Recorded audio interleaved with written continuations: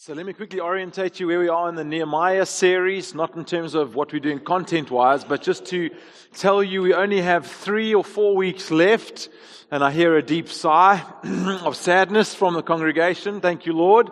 But what we're going to do is, as you saw, we're going to start the DNA series on the 18th, so we're going to do 2 more out of Nehemiah. I'll preach this morning. We're going to have 1 more next week, and then we're going to take a break for 5 weeks. We're going to look at the DNA, which is really a critical series.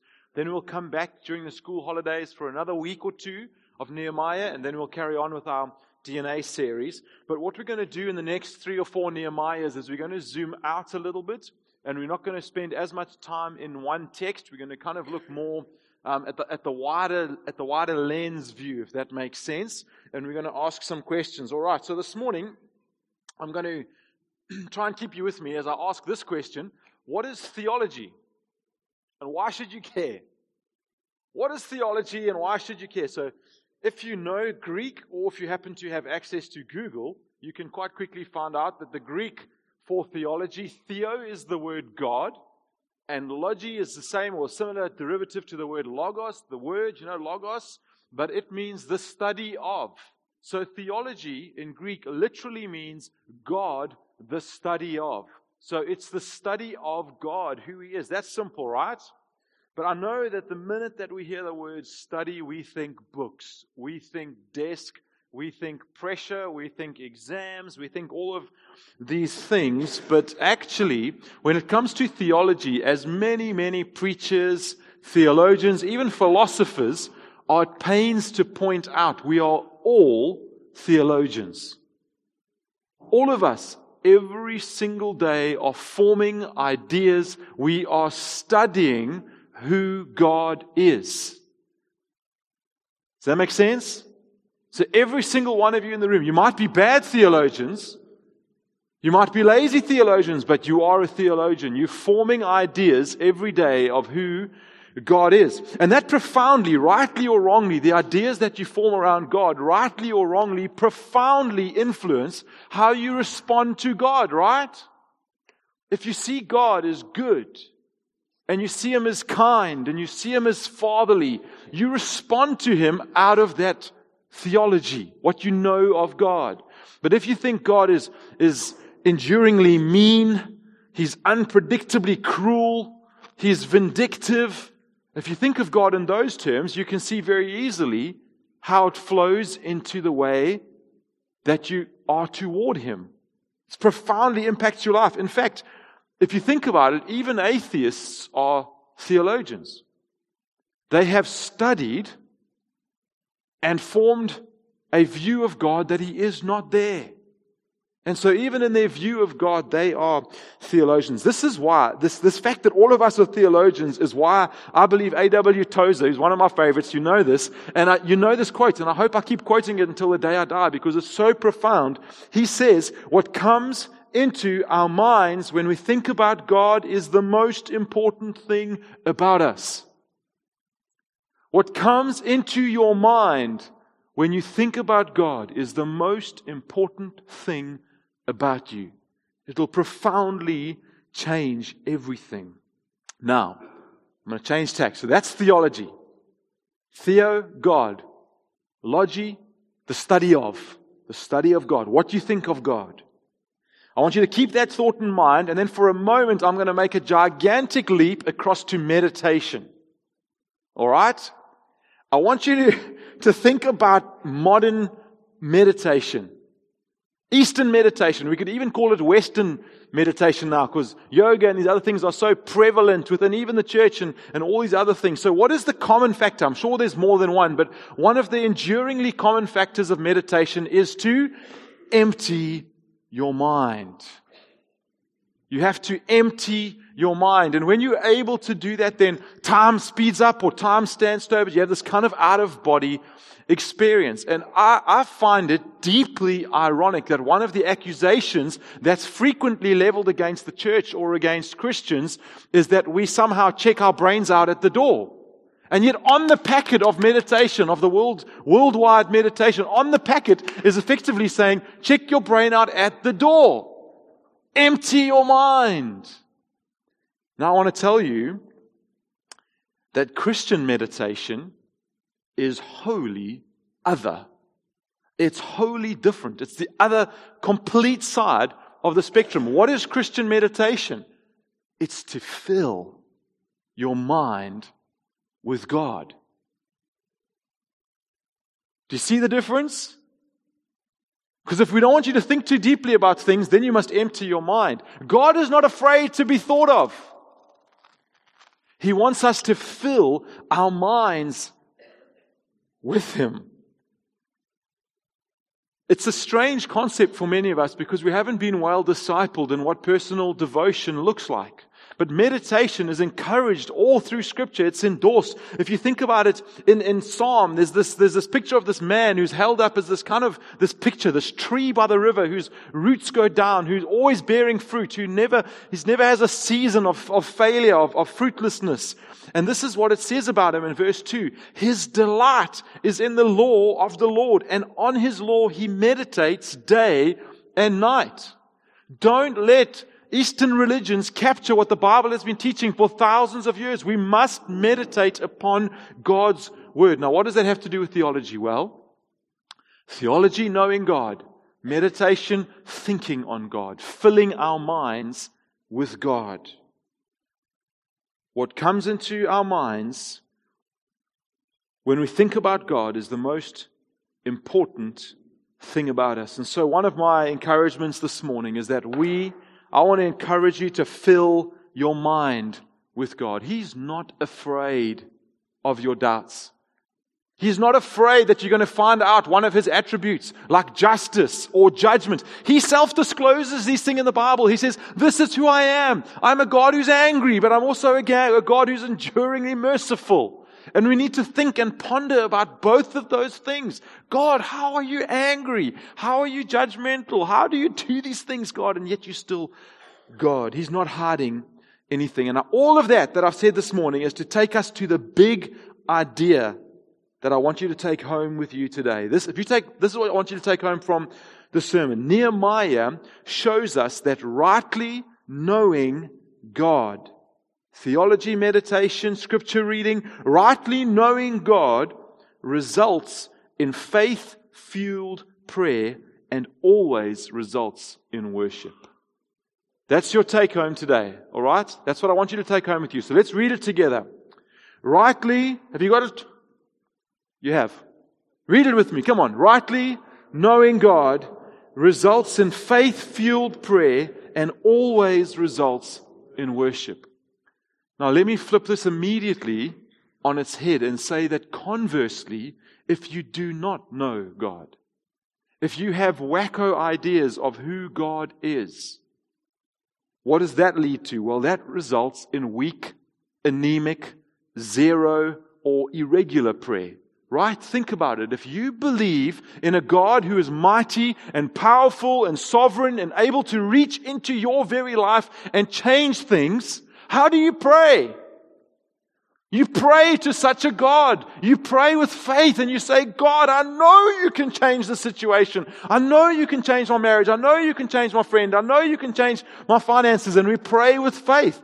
But if we view God as some kind of demigod who's just one of multiple gods, or we view Him as this kind of little bolt-on that we just add onto our very important lives and we just bolt God onto the side, then we pray in the same kind of way. We pray to a God who is weak and toothless and powerless, as if He was a little bolt-on to our very important lives. And when we do that, it always ends in self-worship. It always ends in self-absorbed living, in selfishness. All right, so this is what we're going to do this morning. We're going to look at 3 things out of Nehemiah. It's extremely, extremely simple. We're going to look at God. Who does Nehemiah think God is? Who does Nehemiah say God is? Then we're going to look at prayer. How does Nehemiah pray? And we've spoken about that through this series. It's one of the beautiful, enduring pictures out of the book of Nehemiah is how regularly this man and the people that he leads pray. They pray for everything. And we're going to talk about that. And then we're going to talk about how it leads them to worship.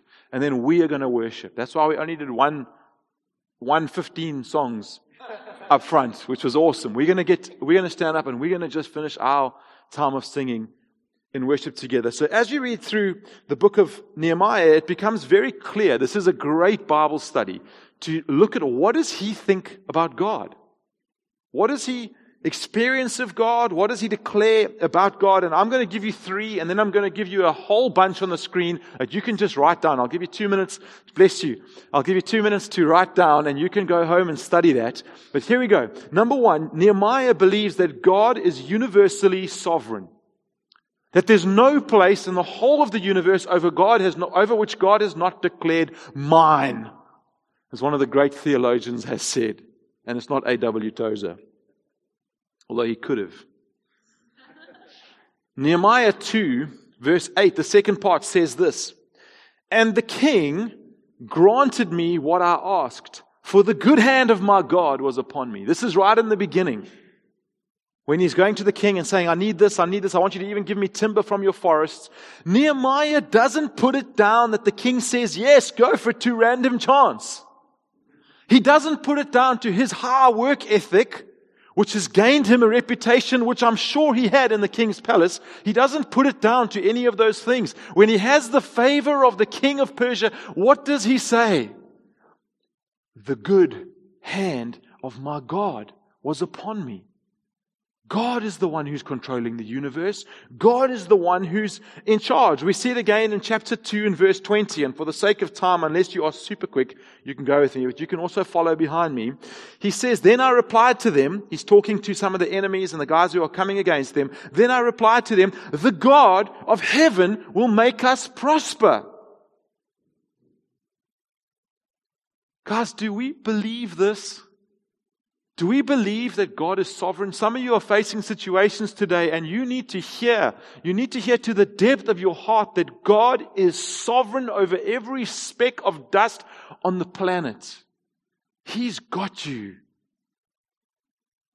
Nehemiah believes that God is in heaven and He alone is God. I love this in chapter 9, verse 6. You are the Lord, you alone. You made heavens, the heaven of heavens, with all their hosts, the earth and all that is on it, the seas and all that is in them, and you preserve all of them. I love that word. You preserve all of them. It's like God, the fussy detail of God caring for them, not just create, good luck, off you go, eat each other. No, I'm preserving you. I'm sustaining. And the host of heaven worships you. Isn't it good to read these things? Do we believe that in His sovereignty, Nehemiah certainly does, He clears the way for those who honor Him and He frustrates the ways of those who oppose Him? Maybe not in an instant, maybe not in your week, but overall, God clears the way for those who honor Him and He frustrates the ways of those who oppose Him. In chapter 4, verse 15, when our enemies heard that it was known to us and that God had frustrated their plans, we all returned to the wall, each to his work. I love that section in the New Testament where they're speaking about the early believers, the disciples, and one of the Pharisees stands up and so wisely says, if this is of God, we will find ourselves working against God. But if it is not of God, it'll just fade away like the rest. There's wisdom. God frustrates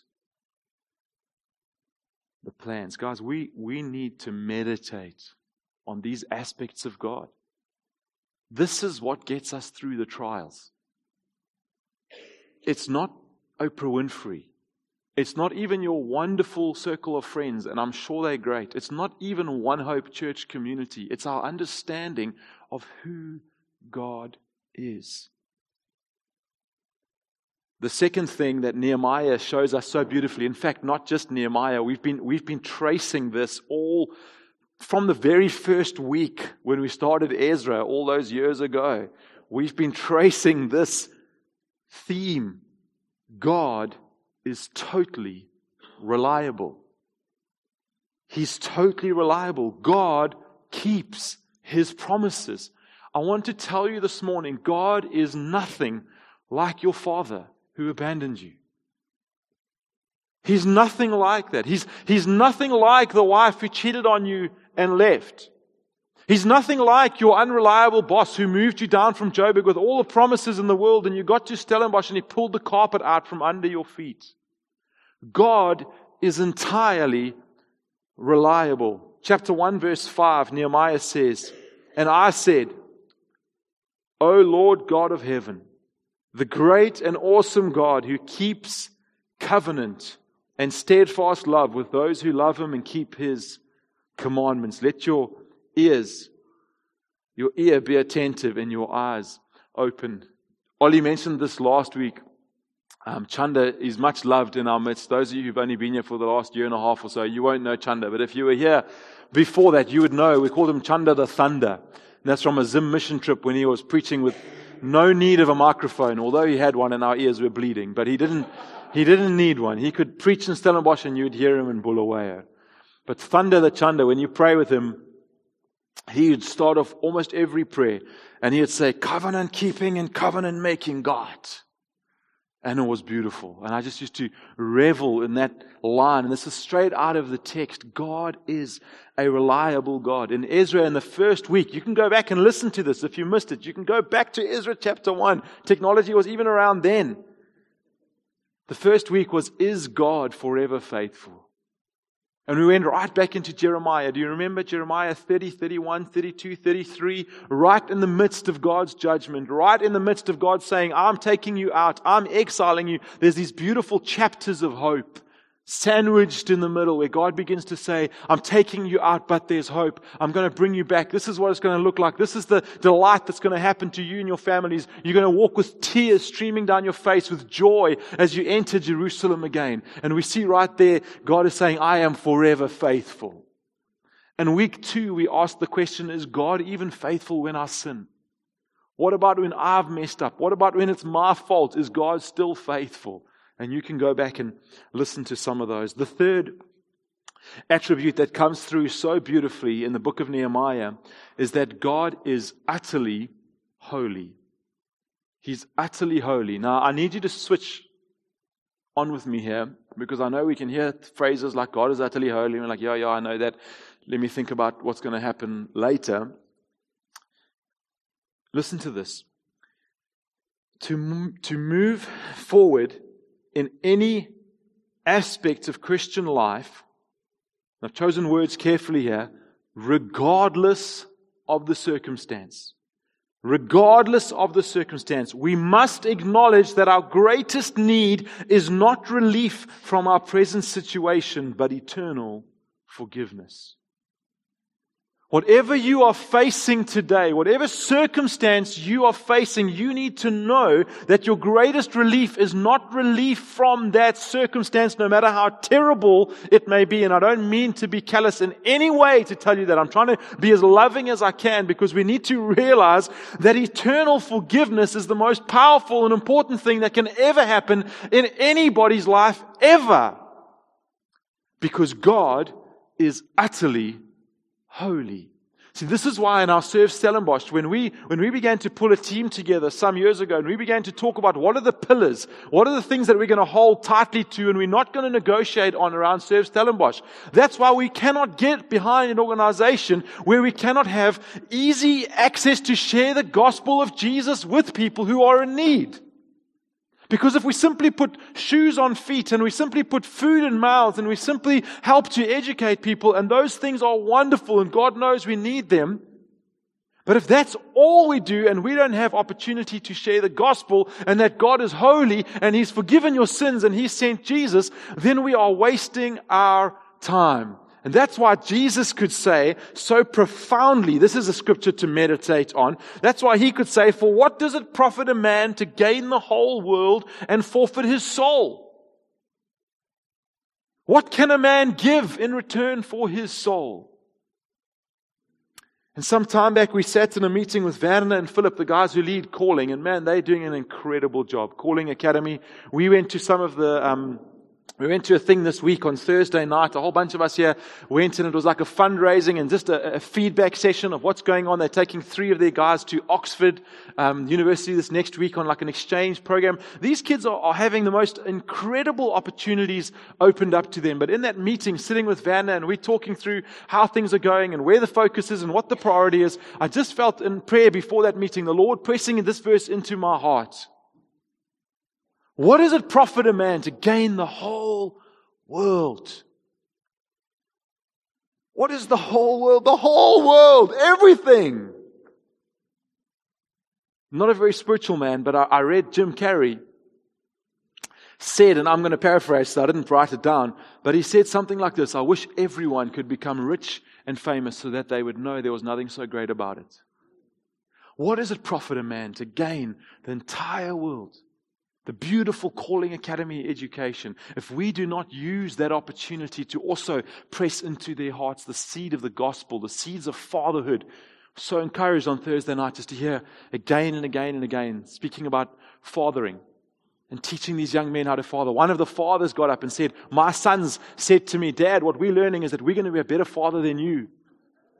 It was delightful. This is what the father shared with us on Thursday evening. Two of the four young men that stood up, and they were asked, what is the highlight of the 2 years that they've been part of Calling? You know what they shared?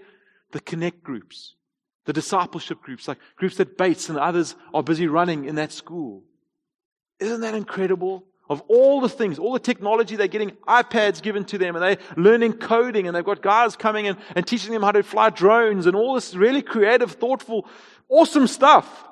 But what's the highlight of the last 2 years? I'm learning about Jesus in connect groups.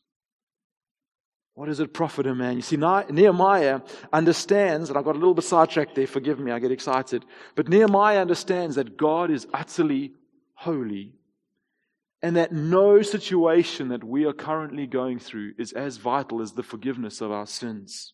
So Nehemiah confesses again and again. He confesses his own sin. Then he owns the sin of his family. You know this because we've spoken about this through the series. He then confesses the sins of the entire nation. Why? Because he has realized to his core being that God is, come on, you with me now? God is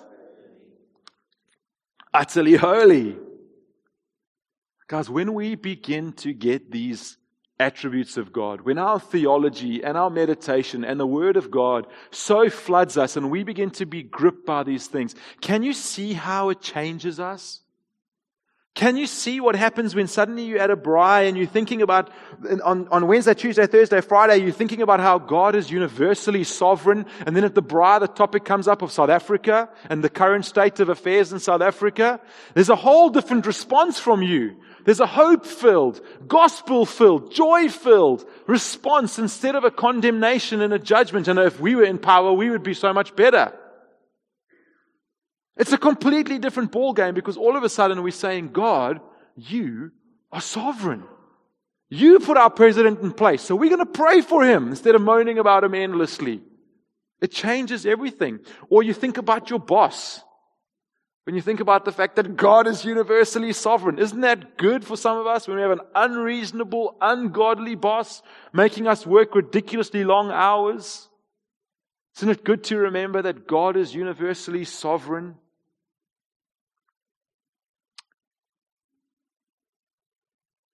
You know, guys, sometimes we are injured. Sometimes there's major health crises that go on in our lives. We need this thing to sink deep into our hearts that there's a greater miracle than your healing. There's a greater miracle than your deliverance from month-end blues. What comes into our minds when we think about God is the most important thing about us. I'm going to give you 2 minutes, and hopefully we got this right. Dev, if you can throw up yes, of course you got it right, you're Devon after all. There's another section. Just get your pen, get your phone, whatever, and take a picture or write those things down. And those are more attributes. There's more than that, but I just have put 4 more on the board that you can go and study out of the book of Nehemiah in your own personal time.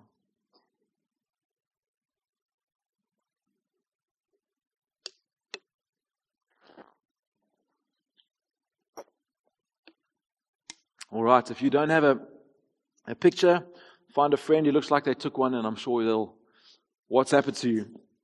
Can we carry on? Are you with? No, not yet. Right.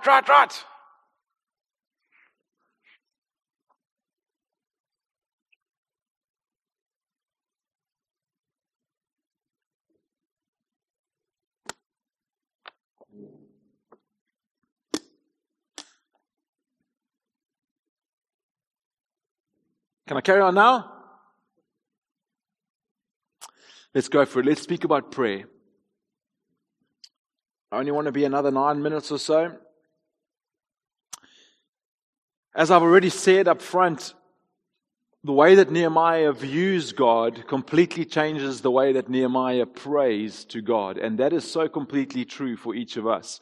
And you can also reverse engineer this and think about your own prayer life and why you may be struggling. Yes, I'm sure it might be some issues around discipline. Yes, I'm sure it might be struggling with your alarm clock in the morning. But I do wonder if a large part of our prayerlessness in the current church, not just One Hope, I'm talking global church, if a lot of our prayerlessness is around an anemic view of who God is.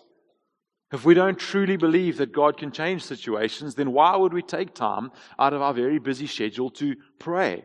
I must be honest, in my own personal devotion, this is the hardest part of the grind for me. This is the hard work part, is prayer. Because I feel so unproductive. For someone who loves to have tick boxes in my mind, and I tick off things all day long, and the greatest sense of achievement I get when I put my head on the pillow is to have hundreds of, maybe 10, like green ticks in my tick box. Like, I got to that today. Prayer is an effort. It's a struggle. And I have to constantly say, God, your work, your church, your fruitfulness, not my effort, is what's going to stand at the end of the day. But Nehemiah, the book of Nehemiah, begins with prayer. Right there in chapter 1, the whole big portion of chapter 1 is prayer. Then you go and look at the end of Nehemiah. So he starts with prayer in Persia, and chapter 13 ends with Nehemiah praying in Jerusalem. I want to just throw up a very simple way that Nehemiah shows us, but it's also a way that we learn how to pray. Often I find guys don't have any kind of understanding of a method or a way or an easy framework. And I call it a framework, an easy framework to pray. So this is the one I use with my children. It's very straightforward. Some of you would know it. Some of you hopefully have been using it for many years. It's called ACTS. It's very straightforward. The A stands for adoration, the C stands for confession, the T stands for thanksgiving, and the S stands for Esther Rose. There we go. It's my daughter over there. Supplication. That's the only big word you need to teach your kid. The rest of them they know. Within two or three nights, they will know what supplication means. It means to ask. This is the part where we say, Father, we need a swimming pool. Or we need... And that is literally, they prayed in a swimming pool into our house. And it's a ridiculous, faith-fueled story that I can tell you. And when they started praying it, my first instinct was to say, no, this is so selfish. Then I thought, why not let them pray? And they prayed for 6 months, and our neighbor pulled out his pool, and we got his pool, and we put it in, and it's been amazing. Right? Adoration, confession, thanksgiving, supplication. This is a fantastic, fantastic way to pray. If you've got little children, the way that we do it at home is that each night when we're praying, we don't always use this, but often we turn to this and we just say to each child, what does adoration mean? What does thanksgiving mean? What does confession mean? And then they each take one and they will pray. And it's beautiful because it gives a framework. So they're not praying through all of them in a half an hour. It's just one of them prays prayers of adoration. And sometimes it sounds more like thanks and confession. Great. And then at the end, supplication is actually the easiest one. God, what we want. But so often we just go there. So we can see Ezra and Nehemiah pray in these beautiful ways. In chapter 8 verse 6 it says, Ezra blessed the Lord, the great God, and all the people answered, Amen, Amen, lifting up their hands. This is where Doug preached so beautifully. And they bowed their heads and worshipped the Lord with their faces to the ground. Adoration. Amen, Amen, we're worshiping you, God. You can look at chapter 9 verse 3 to 5. Then we see all through the book, as I've already mentioned, there's confession. The sea, confession. Let your ear be attentive and your eyes open, he says in 1 verse 6, to hear the prayer of your servants that I now pray before you day and night for the people of Israel, your servants, confessing the sins of the people of Israel, which we have sinned against you. Oh, it's a wonderful thing to come before God with your children and to be open in prayer around where we're dropping the ball. Father, today, they know already. They know. They were there at the dinner table when you lost your egg. Lord, I'm so sorry. I'm so sorry for the example I set to my children of a father. And we can pray these prayers. Thanksgiving. You can look at Nehemiah 12, verse 24. And the chiefs of the Levites and a whole bunch of names with their brothers who stood opposite them to praise and give thanks according to the commandments of David, the man of God. Watch by watch. Watch by watch means time frame by time frame. So they're constantly having people like they watch the wall, they watch this. They were giving praise to God. And then supplication again, you can find all over the book, but 1 verse 11 is an easy one. The prayer of your servants who delight to fear your name and give success to your servants today. Grant him mercy in the sight of this man. And he's bringing specific requests. Guys, there's so many. That's the one way you could frame and look at a Bible study around the book of Nehemiah. The other way is to look at kind of large pots, if you would, of emotion, where these different prayers fit. And there's incredible prayers of anguish in the book of Nehemiah. It's prayers of anguish. How many of us, when we're coming before God at times, and we're just like, Lord, this thing doesn't make sense, or God, this thing hurts. It's okay, we can do that. We can be completely honest. Having a high view of the sovereignty of God doesn't mean that we don't have moments in personal anguish. It just means that in those moments, there's a hope that's bubbling that we say, God, I know that you are still sovereign. Or even, can I give you the freedom that there's times in our lives when we don't even feel that. We just feel the anguish. And we turn to God and we say, remind me again, because I don't feel it. Remind me again that you are good. There's another bucket is prayers of joy. There's amazing prayers of joy in the book of Nehemiah. There's prayers for protection. Keep us safe. Protect us, God. There's prayers of dependence. These are some of my favorite ones. I depend on you. God, if you don't come through, we're stuffed. Prayers of dependence are beautiful prayers. Humbling prayers. And then there's many prayers of commitment, recommitment. God, I bring my life before you again, etc., etc. The point I'm trying to make in this whole section is that Nehemiah prayed a lot. And he led his people to pray a lot. Nehemiah worked hard. There's a section in the book, we haven't actually covered it, we're not going to, where it says he didn't even go home and change his clothes. So busy was he on the work on the wall. He worked hard. So this is not a call to slacking and then in the last minute, asking God to help you with supernatural knowledge for your exam. I hope God doesn't help you in that moment. I say that fatherly. He worked hard, but he prayed hard. Sometimes he worked and then he prayed. Sometimes he prayed and then he worked. We see these things outworking. But what we see so clearly and beautifully is that Nehemiah demonstrates a reliance on God. Complete reliance. Guys, we've spoken about these things. I'm not going to speak about prayer anymore. And I do want to encourage you, pray and fast this week, Tuesday. It's such an easy ask. Such an easy ask. One day to give up your food. One day. Give up your food. Do you know why? Because it reminds you of your dependence on God. That we don't live by our breakfast cereal and our lunch and our dinner. That actually, Father, there's more in you that we want. And if you are not on our normal sign-up list, please won't you sign up? Charmaine, Sarah, Robs, Bates, myself, any of us staff guys, or anyone who looks like they know what they're doing, Charles at the back, even Dev's who's going to help you. Anybody, get on the sign-up list. On Monday, we'll send out thoughts around what we're going to be praying and fasting for. So you're not just starving. You can actually pray with us. It's not a starvation diet. Do you remember what our take home for the day is? Rightly knowing God results in faith-fueled prayer and can only rightly end in worship. An incorrect view of God or not rightly knowing God results in weak, anemic, irregular, or zero prayer and ends in self-worship. Let's finish together in this last one. We've looked at God. We've looked at prayer. Let's finish with worship. I've been looking at an old hymn. I find hymns extremely helpful for this aspect of meditating on God. It's just such a fresh way to hear authors' reflections on their meditations of God. I've been listening to one, or I haven't actually listened to it because I haven't found it, but I've been reading it. Oh, for 1,000 tongues. Oh, for 1,000 tongues to sing of my Redeemer. Isn't that beautiful? I wish I had 1,000 tongues so that I could sing about this King.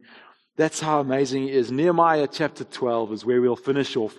This is the kind of the climax of the book where they are dedicating the wall. Everything they've been trying to do has been the temple and then the community all coming together. And now finally Jerusalem is semi-complete. They've built the wall. And this is what it says in verse 27. At the dedication of the wall of Jerusalem, they sought the Levites in all their places to bring them to Jerusalem to celebrate the dedication with gladness, with thanksgiving and with singing, with cymbals, harps, and lyres. And the sons of the singers gathered together, etc., etc. And so what happens is they actually get all the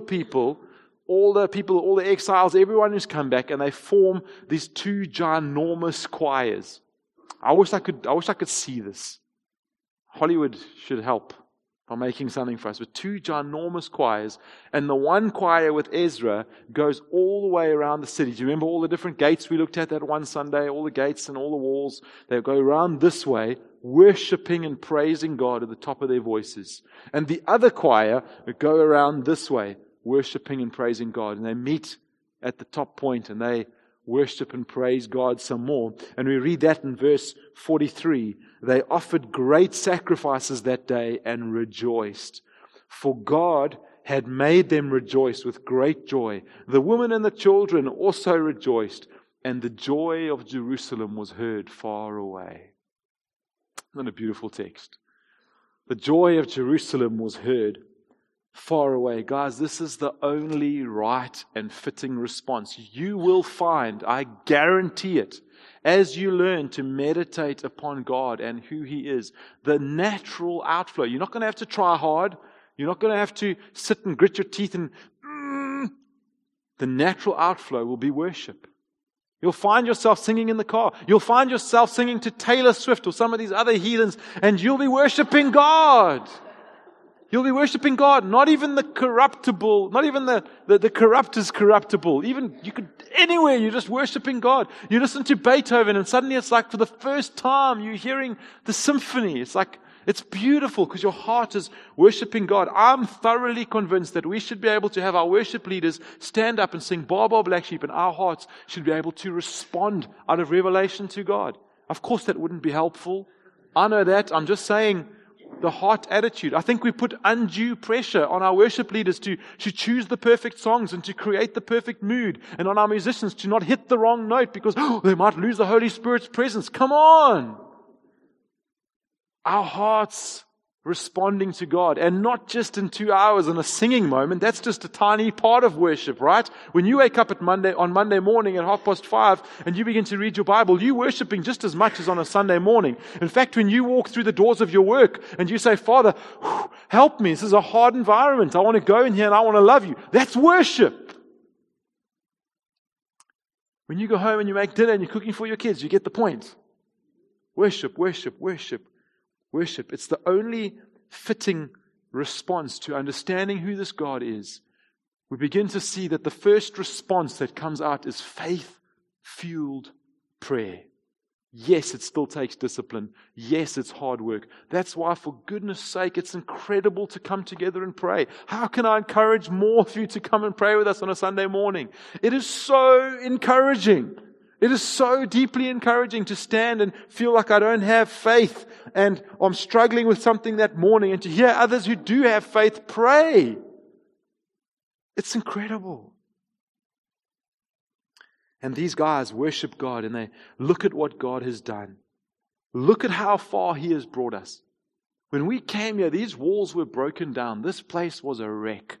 In 52 days, God has rebuilt this wall. Look at the enemies that came against us. God took them out. Look at the law we've been reading. We're standing and reading this law, and God's given us people, Ezra and others, to expound it and expand to us. Look at how forgiving and merciful God is upon Israel, they must have been thinking. Look at how, remember in chapter 1 when Nehemiah, he hears a report and he breaks down and begins to cry. When we spoke about holy discontent, he hears that there's shame in Jerusalem. Look at how God has taken their shame and made it beautiful. Made it a celebration, made them again a city to be admired. Think on the faithfulness of God, returning us from exile, giving us our home, giving us our identity. Guys, this is a great concern, and I know I've just said that singing is not worship, but singing is a good litmus test for some of our hearts. And I want to encourage us, guys. Some of us look like we'd rather be anywhere else than singing on a Sunday morning. Thoroughly bored, thoroughly disengaged, thoroughly critical. Not that song again. How many times can you repeat a chorus, for goodness sake? And all these other things. Why don't we have drums? Why do we have drums? Why? We're missing the point. Rightly knowing God results in faith-fueled prayer and can only rightly end in worship. So let's worship. Band, won't you come? You guys are awesome week on, week out, serving us. Video guys, amazing. Shoal and Beth, Dev and your team on the projection. Luke making coffee. These guys week in and week out serving this community in worship. And we get to respond to the Lord, not to them. We get to respond to the Lord in singing this morning. So Father, I want to thank you. I want to pray that not one dot of a judgment or condemnation would fall upon your people this morning as I preach, and even as I end, just in a challenge of a litmus test of our own hearts, just asking what it is we see of you and how we can stand, and the disconnect between how we can stand in worship and not lift our voices and I'm not even, God, you know what I'm trying to say. I'm not even contending for raised hands and outward show, but just a genuine heart connection that we say, God, we are yours. We are yours. And you have given yourself to us. Lord, as we sing praises, would you encourage hearts this morning? Would you remind us of the attributes of our God, how great and powerful you are? And would our prayers from this place be fueled with faith in the wonderful and powerful name of Jesus. Let's stand to our feet and sing together. Thanks, team.